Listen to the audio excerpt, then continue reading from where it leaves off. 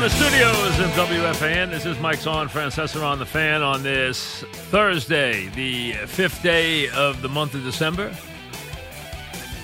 As we head towards a December weekend, Week 14 upon us. Sixers wild as the Cowboys and the Bears meet in Chicago in a very important game for two teams that have disappointed this year. And we begin the final quarter of the season with a lot on the line. Adam Silver with us today. We will chat with him. And obviously, the Met fans and baseball still digesting the news yesterday. And there's still a lot of things you have to kind of, come to terms with. And the biggest one is, as Met fans, create their shopping list, is how quickly this transition is felt. That's really what you don't know, and that's what you have to wait and see. I mean, I don't think it'd be anywhere near 5 years, but I think you got to decide. We'll see. We'll just be patient and wait and see exactly how quickly you see any impact at all. I think you see some, but I don't know how marked it'll be immediately. So you're going to have to wait. And, don't look for rifts or anything like that or tension or anything like that because this guy's been a family friend for a long time. So I don't see any of that. But he is a very, aggressive, as we know, flamboyant kind of guy. So we'll see how that works out. As the Mets now will have the richest owner in, not in all sports, but in baseball, as their owner, as he takes over in the weeks and days and years to come. It's an interesting time because these guys are moving into sports. Now, what does that tell you? It'll tell you a couple of things. Number one, they get more famous. They get fairly well known on Wall Street. There's only one Warren Buffett, but they get fairly well known on Wall Street. But when they own a team, they can be really well known. I mean, Jerry Jones, Mark Cuban, they are really well known, and they're well known for owning teams. See, a lot of times guys buy teams for vanity because they're a successful businessman, but nobody knows who they are. But when you own a team, when you own a piece of that city or you take over a coveted franchise, you now become a famous person, a famous sports personality. And you're a constant. You don't come and go like players do. You stay. And you do impact fans' lives, so you matter. I mean, Al Davis was one of the central figures. Now, he had been a coach, too, but he was one of the central figures in the NFL. But the question is this. Are these guys buying the teams purely for fame? Are they buying the teams because it's harder now to make an easy buck on Wall Street? Is being a guy running a big hedge fund harder now, just a pain in the neck now, compared to years past? Or, and there's a third option, is the team such a significantly good investment that it attracts these brilliant businessmen, which they are? These guys know how to make money. They see a good deal far away. For these guys, these big deals, these good deals, they light up for like a neon sign for them. I mean, that's why they have billions. And I think it's a little of all. I think it is a little tougher now for the hedge funds. I think they do get famous, and they like that. And I do think these investments are very attractive. Look at how much money these franchises are worth. Now, you might not be able percentage-wise to make the money that these guys have made who held these teams for the last 20 or 30 years. George Steinbrenner bought the Yankees with such an obscenely small outlay of cash, maybe under $200,000, and paid $9 million. When you flipped back the garages, the parking garages, really bought the Yankees for under $10 million. The Yankees are, I've heard estimates that are a little ridiculous, but the Yankees are realistically worth somewhere around, I'd say $6 billion. That's it. But think about it. George paid under $10 million for the franchise. The Dallas Cowboys, and they own their stadium, which is an issue too, are worth somewhere roughly $5 to $6 billion.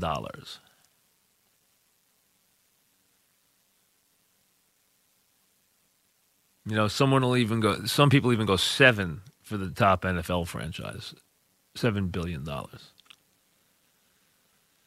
So the Mets, valued at $2.6 billion,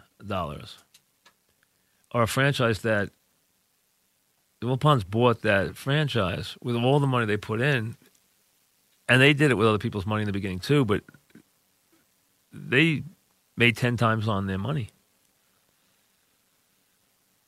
That's brilliant. 10 times on their money. And they didn't actually have to put all that money in. They borrowed, I'm sure, a good part of it, when they had to pay Doubleday to $230. Well, I think that was $230 when they had an arbitration. I think it was $230. It was somewhere between $210 and $230, something like that. These franchises have gone up and up and up, and we are now moving into a different age. We are just starting to see the advent of technologies, which is why Adam Silver, who's coming on today, sees this technological revolution about to explode and realizes that my league, and he usually is a little more forward-thinking than the other commissioners, and his audience skews younger. At least that is the popular belief. And he clearly sees it coming. And it's not just streaming. I mean, streaming is going to be a big part of it. But they are making this transition from the cable world, which is over. It's over. To this new streaming world. And there will be many different offshoots that we can hardly even understand that are coming.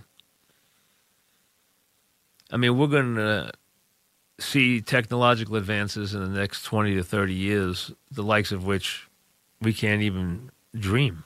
I mean, there will be more technological advancements made in the next 30 years than there have been in the last 200 years. Because now it is being taken to such a different level. And they also, though, are playing with, and I don't want to get into this other part of it because there is, but I read a lot on this because as someone who dabbles in investments and likes to do that, you have to stay up on these new companies because that's where the money is in the stock market. It's in all futuristic companies. It's not in past companies, it's in future companies. And artificial intelligence is the next. The Internet of Things and artificial intelligence are the next world.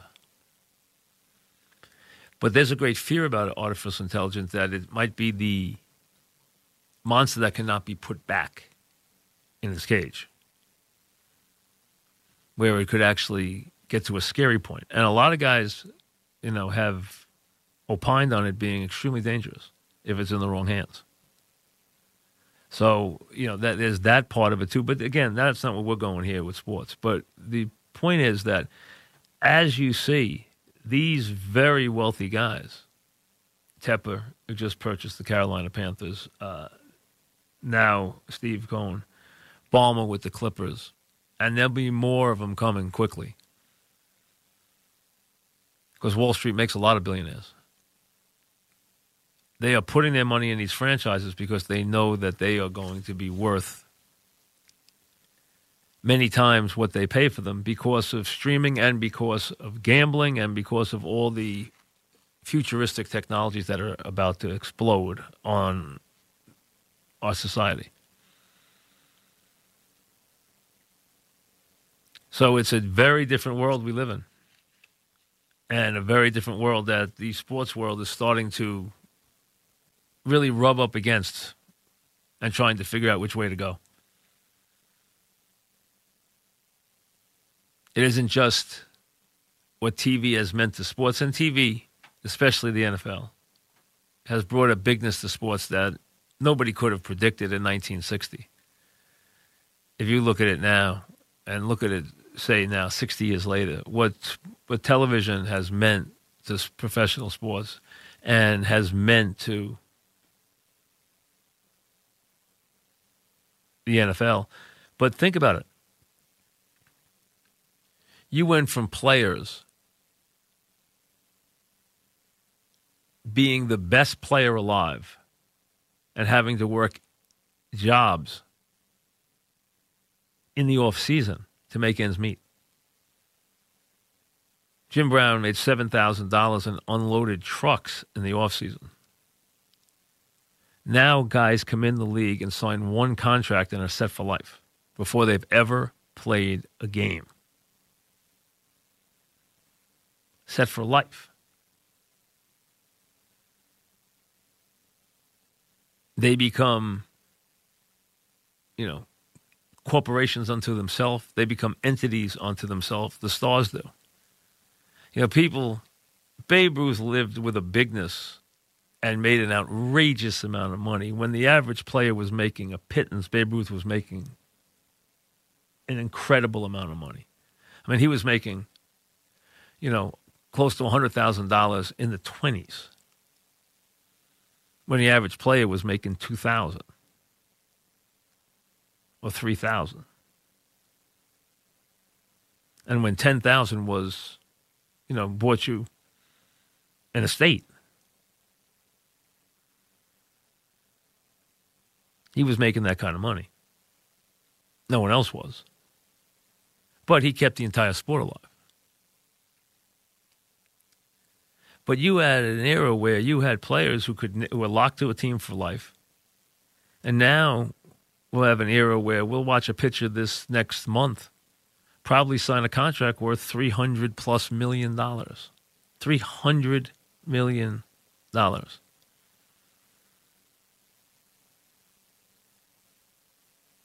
That's more money than the New York Yankee team made from 1927 to 1961, and that takes in the greatest players of all time playing over decades. And that whole group added all up didn't even approach making anywhere near that much money. And now one pitcher will make that. That's what television has done to sports. That's what the bigness of sports has done to sports. And now you're going to take it to a different level as you bring a new technology in, and you bring international markets in, and you bring gambling in. And we're just at the tip with that. We haven't even put a toe in that water yet as to how much money that could be. I mean, that could be an insane amount of money in the years to come. And that's why you see these very smart guys now bringing themselves off Wall Street, past Main Street, and into our little neck of the woods. And the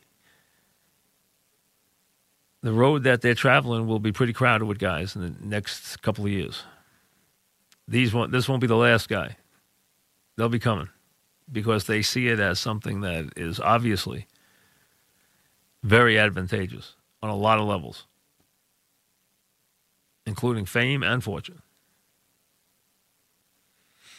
So that's why you wind up with a guy who has $10 billion, who's deciding what to do with the rest of his life at 63 years old and already, richer than a king, decides to buy the controlling interest in a baseball team. Because it's good business. Back after this.